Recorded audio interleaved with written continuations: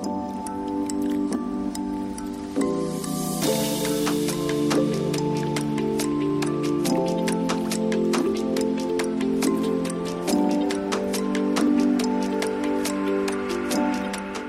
everyone, and another massive welcome to this episode of Coffee with Jesus. Thank you so much for taking time out and joining us today. Today's going to be a bit of a prophetic download, if that's okay. Today I want to speak into a passage from which we understand some of how salvation is, some about how it works, but I want to take a moment and encourage you with something I believe God is calling us as individuals and as a church to see. Today is simply called Digging Deeper. If you're new to our podcast, man, thank you so much for joining us. Welcome. I hope that our journey together will be a fruitful one for you. And for those of you who tune in each and every single week, once again, thank you for joining us. As always, we try to release this podcast every single Tuesday, and so you can get it on your platform of choice on every Tuesday. And the point of it is simply to spend some time together, 10, 15 minutes, perhaps over a cup of coffee or tea or whatever it is, perhaps in your car on your way to work or to drop the kids off at school or perhaps at gym, wherever you are. Let's spend 10, 15 minutes together every week where we speak about something, anything that may help us become more like Jesus. And so as always, if you have not yet done it, please can I ask you, subscribe to this podcast on whichever platform you're on. Let's share it. Let's get these podcasts out to as many people as possible so that God's word can transform people's lives. So, as I mentioned, I want to be talking into a passage that speaks into the idea of salvation.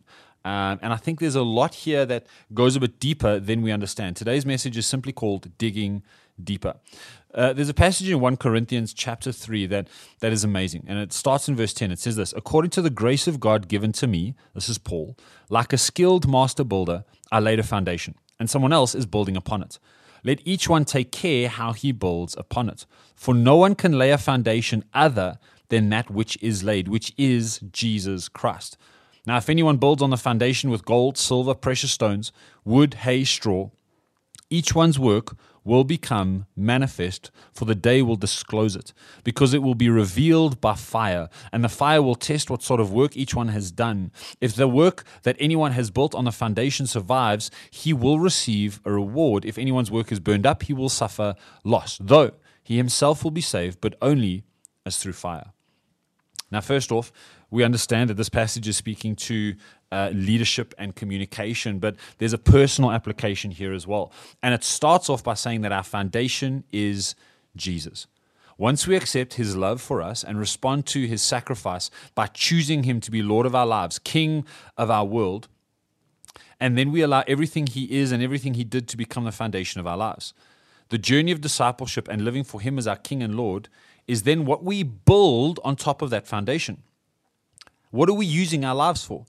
If the foundation is what Jesus did for us, then the walls and the roofs and the rooms and everything else of the house is how we choose to live from that foundation. The house we build is, in a sense, what we give back to God after he has given us the foundation.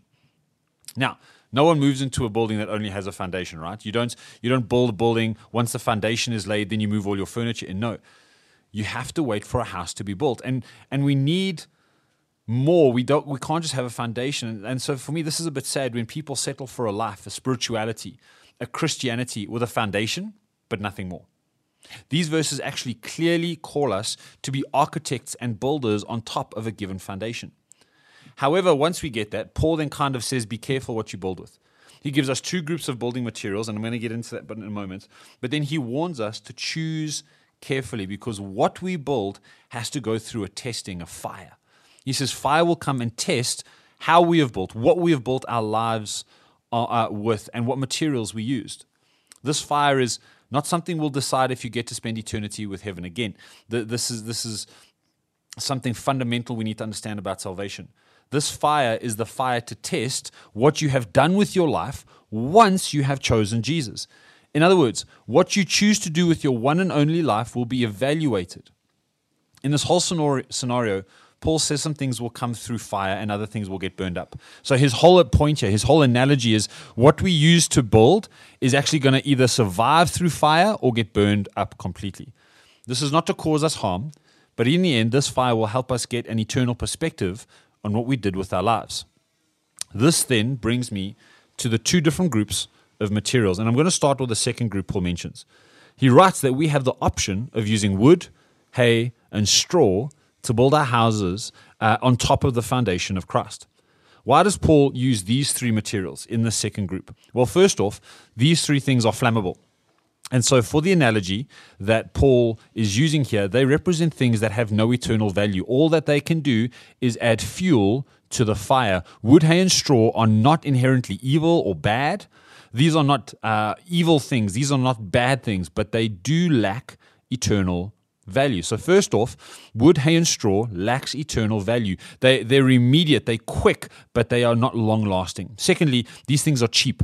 Right? Wood, hay, and straw are not the most costly building materials, although some exotic woods are quite expensive. But the main idea here is that these three things are cheap, right? They're not expensive. They're not going to cost you a lot. These are cheap. Thirdly, these things can all be gotten above ground. Wood, hay, and straw are all above ground resources. They are obvious. They're easy to get.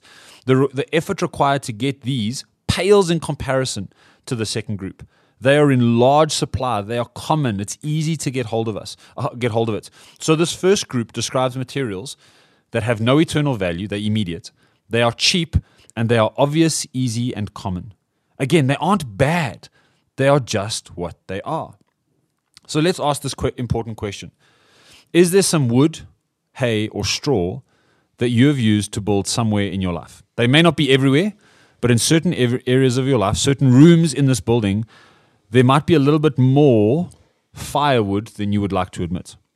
Where have we settled for immediate, cheap, and easy? Think about those three things. Where have you settled for immediate, cheap, and easy? Perhaps this defines your relationships. You want relationships that are quick, easy, cheap. Perhaps this describes your approach to your career. You only take on jobs or projects that are quick, cheap, and easy. Perhaps this describes your diet and how you're treating your body. Everything you eat is quick, cheap, and easy. Perhaps this describes how you see your finances. You spend your money on what's quick, cheap, and easy. You get my point here. Is there somewhere in your life that you have allowed instant, cheap, and easy to become what you've chosen to build with? I'm just going to let that sink in. Perhaps you need to take a moment here and just go, God, help me see where wood, hay, and straw have become my material of choice. But this then brings us to the second group of material that Paul describes: gold, silver, and precious stones. Again, this is not a commentary on your salvation because the foundation is Jesus. This is a question about what are you doing with that resurrected life. If wood, hay, and straw represent what was quick, cheap, and easy, what does gold, silver, and precious stones represent? Well, the easy answer is they represent the exact opposite. Gold, silver, and precious stones represent things that not only last through a fire, but get refined by the fire. I love this. They don't get burned up, they get better through the fire. These are things that cost a lot. Gold, silver, and precious stones represent elements of extreme value. For a long time, humanity saw a nation's wealth as directly linked to their gold reserves. These materials are not in any way, shape, or form cheap. And lastly, these are all elements that you have to dig deep for. You have to look beyond the surface. You have to be diligent and patient. These things are opened up to those who are willing to wield axes and shovels and who are willing to get dirt under their nails. These things are the materials of the person who is diligent and persistent, who shows up every single day. So here's the picture, right? If we understand these contrasting pictures, we have cheap, quick, and easy, or we have eternal, expensive, and rare. Now, the choice seems obvious, right? It seems obvious enough. We should go for the second group. We should go for eternal. We should go for expensive and rare. But the second group is really hard to build a life with. For the time it takes to get a single bit of gold, you could have harvested an entire forest of wood. For the time it takes to get a single diamond, you could have cleared an entire field of straw. On paper, the choice seems obvious, but in life, where there is a clash between what we know is the better option and the limited time available we have in our diaries, how often do we go for the quick, cheap, and easy? Often the value that we have in our minds, the knowledge we have, when it's confronted with our limited time in our diaries, we often choose what's not best for us. But here's the good news that I have for you. We all have an option starting today to start building with a second group. We all have the option today to tear down the hay, straw, and wood. Hey, it's going to get burnt up anyway. You might as well tear it down today. And we have the option of choosing to start building with the stuff we have to dig deep for. The building won't go up fast. In the short term, life might not be as comfortable, but let me ask you, when did we start thinking faster was always better when it came to building a life? Great marriages are built with the precious stones year by year, through decades, not weeks. Great ministries are measured in generations, not conferences. Great careers are not built in projects, they're built in sustainability and what you leave behind. The foundation of our life, Jesus, is the eternal Word of God made flesh. Why are we trying to build fast on a foundation that is eternal? So can I encourage us today? I know it's easy. I know it's sometimes when you've got limited time available, we do what is quick and cheap and easy. But can I encourage you, have a look at your life. Unpack where you may have allowed what is cheap, easy, and quick to define your life, or perhaps just a single part of your life. And today, can I pray that we begin to deconstruct in a positive way? We can begin to take down those places where we have allowed hay, straw, and just basically what's flammable to become what our life is built with. And let's replace it with gold, silver, and precious stones. Man, those are things that are eternal. Those are the lives of individuals. Those are giving, generous. These are things that the Bible talks about from cover to cover. The eternal qualities, the eternal aspects of the kingdom of God are what is costly, rare. What was the last one? Costly, rare, and difficult to get. Costly, rare, and eternal. That's the word, eternal. Can I encourage you? Let's have a look at that. Let's have a look in our lives. Where do we need to find those important things? Because I believe God's calling us, and it may be slow. He might give you one stone at a time. He might give you one bit of gold at a time, and you might think, man, this is taking too long. But let's not get caught up in the rush and hurry of life to the detriment of what we're building for eternity. I pray this has blessed you and encouraged you and inspired you this week to build with that which is eternal. Have an amazing week, everybody. We will see you again, same time, same place next week.